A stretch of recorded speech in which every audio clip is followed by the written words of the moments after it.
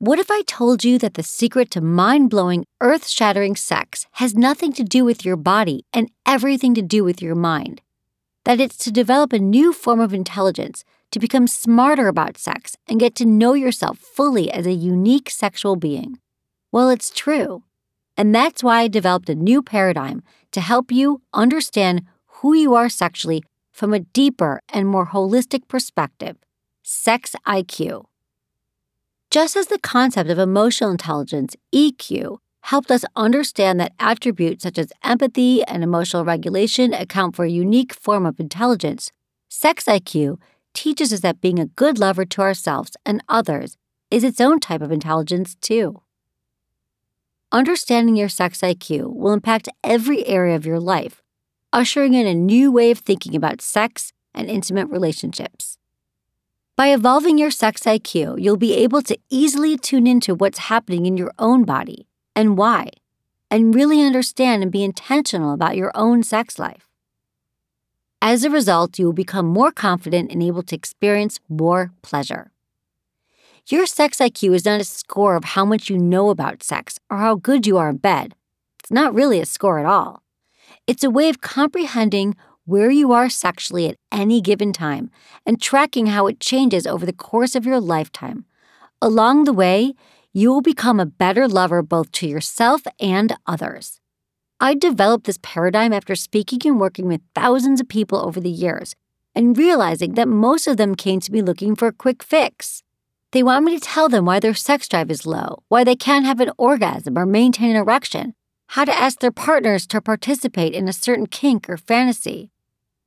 They're happy to have gotten the question out of their mouths and want me to recommend a supplement for their libido, a vibrator for orgasms, a pill for erections, or a script to talk to their partner.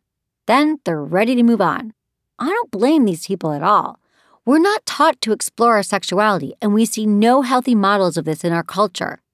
And those quick fixes can work, but they often just act as band-aids that temporarily ease the symptoms while masking the root of the problem. For example, you might buy a vibrator that I recommend and start having more orgasms. Great! But still struggle to understand what you need to orgasm in the presence of a partner. Getting to the root of any issue related to sex almost always requires more than a quick fix. That's because most of the time, a question or issue around sex is about so much more than just sex. The solutions aren't just mechanical. They're usually psychological, emotional, and physical in nature. As a result, two people can ask me the same exact question, but the answer I give each of them will be completely different based on a unique combination of personal factors. It's the same with almost any type of complex personal issue. Consider anxiety, for example. Everyone experiences some level of anxiety at some point, but the causes and underlying issues vary from person to person, and therefore, the path to overcoming the anxiety will also be different. Whether it's work stress, emotional dysregulation, trauma, or any kind of big life changes, digging deeper to understand the roots of our anxiety is the key to treating it. This is why some may find relief from meditation, whereas others need to limit caffeine or end a toxic relationship. It's very much the same when it comes to sex, but until now, we haven't had a way of talking about or comprehending this. There's no metric for where you are sexually, no clear path to understanding or making sense of what you need to do to fully address any sexual issues that arise. If you're rolling your eyes right now because you picked up this book to learn a fun new sex position or how to make your partner orgasm, I promise we'll get to all that. But it's so important to start here first. Even with all the best sex tips in the world, which of course I have, until you really know who you are when it comes to sex and why, you'll never discover your true pleasure potential. Even more important, Googling questions about sex can be extremely limiting or even harmful.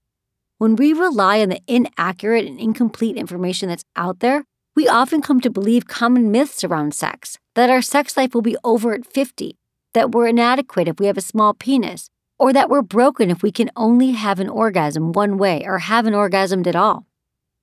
Sex IQ clarifies the misinformation and will help clear up these myths and change fixed mindsets around sex.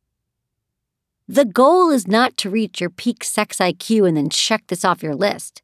You can't ever complete this work. It's a practice to understand where you are sexually in this moment so that you can make necessary changes to continue moving forward, evolving, and enhancing your pleasure. Growing in each of the sex IQ pillars does require sustained effort, but it also offers an ongoing reward, a present and future of more pleasure, enhanced intimacy, deeper connections, improved health, and more meaningful relationships, including your relationship with yourself. Your sex IQ has nothing to do with whether you're partnered or single or in an unconventional or heterosexual relationship. It also has nothing to do with using your tongue a certain way, mastering a specific position, or knowing how to locate the G-spot. When it comes to smart sex, those things just scratch the surface. To go deeper, we have to become sexually intelligent beings and bring that unique form of intelligence to all of our sexual encounters. Desire is a mental game. Before we get to the sex IQ pillars and learn how each of them affects our desire, we need to understand what desire actually is. Most likely, you're listening to this book because you want more pleasure in your life, particularly sexual pleasure. No matter where you're starting from, I can almost guarantee that it's not your genitals that are keeping you from the kind of sexual pleasure that you want. It's your brain. I like to say that our brains are our largest sexual organs. Our brains are where our desire and arousal originate, or don't. Many people don't realize that desire and arousal are two separate things, and they are both key to experiencing sexual pleasure. Desire is simply the emotion of wanting something, while arousal is the physical manifestation of mental or emotional stimulation. When you are physically aroused, your blood pressure, heart rate, breathing, and temperature all go up. If you are a vulva owner, your labia and clitoris fill with blood and become more sensitive. If you're a penis owner, your penis fills with blood, gets harder, and stands up. It's fair to say that desire happens in the mind and arousal happens as a result in the body. So, sexual pleasure starts with desire, with wanting to have a sexual experience. There's no way around this. One of the most common questions I get from people is about why they don't feel sexual desire at the drop of the hat like they did when they were younger, or how their partners do, or how they see it happen in movies. In some cases, the lack of immediate desire can lead to guilt for not being ready to go as soon as your partner walks in the door. It can also lead to insecurities or frustrations by the partner experiencing more rapid desire. Ultimately, it can become difficult to navigate and partners can withdraw from the encounter. We owe a lot of this confusion to the fact that we only recently began learning about the nature of desire. In the 1960s, researchers William Masters and Virginia Johnson laid out 4 linear phases of the human response cycle: excitement, plateau, orgasm, and resolution. Later, Helen Kaplan Singer built on their theory, proposing that desire is what motivates sex, and that you can't get aroused at all without that piece of the puzzle. More recently, Dr. Rosemary Bassan broke it down even further, suggesting that there are 2 different types of desire: spontaneous desire and responsive desire. Spontaneous desire is often more present in the beginning of a relationship and can fade over time, in the relationship or even as one ages. Unlike spontaneous desire, which pretty much comes automatically, responsive desire requires some kind of stimulus, i.e. arousal, in order for desire to develop. For some, the arousal pathway can be short, while others need to travel down a longer runway to get aroused. Lori Mintz, PhD and certified sex therapist, draws the distinction that receptive desire goes beyond the biological feelings of desire, horniness, and takes into account relational, social, cultural, and contextual aspects of desire. Bonding, affection, romance, and intimacy can trigger receptiveness for desire, as can dirty talk, touch, and other forms of flirtation. Unlike the spontaneous crowd who pretty much feel desire automatically, responsive types start off neutral to sex and require some kind of stimulus in order for desire to develop. It's very clear when a penis owner spontaneously gets an erection when their partner walks in the door. Vulva owners can be spontaneously turned on, but more often than not need to travel down a desire runway to get to arousal. physical touch, affection, bonding, dirty talking, or romance can trigger their desire. Generally speaking, vulva owners are more likely to experience responsive desire, while penis owners more often experience spontaneous desire. Sometimes, desire is more inward or self-focused. Maybe you want to put on a favorite pair of underwear that makes you feel really sexy, read some erotica, or think about the last time you were really turned on. Remember that desire doesn't always have to be about having sex with a partner. You can feel desire by yourself. You are a sexual being who deserves to be ready for sexual pleasure, regardless of your relationship status. While the previous is true for the majority of the population, it is important to note that some people are asexual, meaning they do not typically experience sexual arousal. Now that you understand desire and arousal, let's start working through the sex IQ pillars to get smarter about sex. Pillar number 1, embodiment. Can you think of a time when you allowed your mind to override a physical urge? Maybe you felt hungry at noon but pushed through and focused on work, and all of a sudden it was 4 o'clock and you still hadn't eaten. Or have you ever felt that you needed to go to the bathroom, but your mind kept you occupied until you could barely make it without having an accident?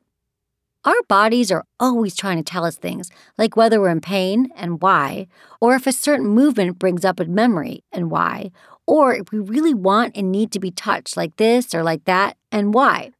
Unfortunately, we too often ignore these cues. Even worse, this is considered normal in our culture.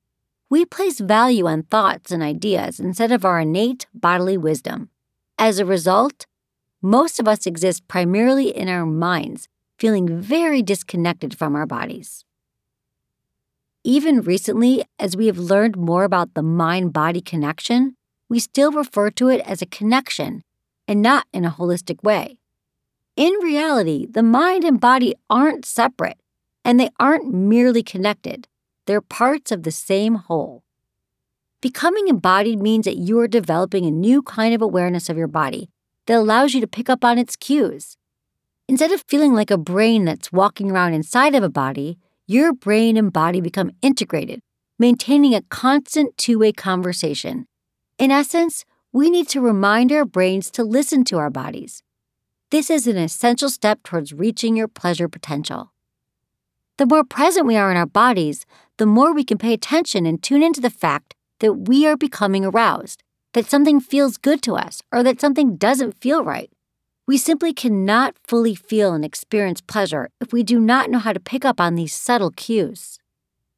Many of us feel that we are in our heads when we are having sex. We can barely feel what's happening in our bodies, never mind figure out whether or not we like it.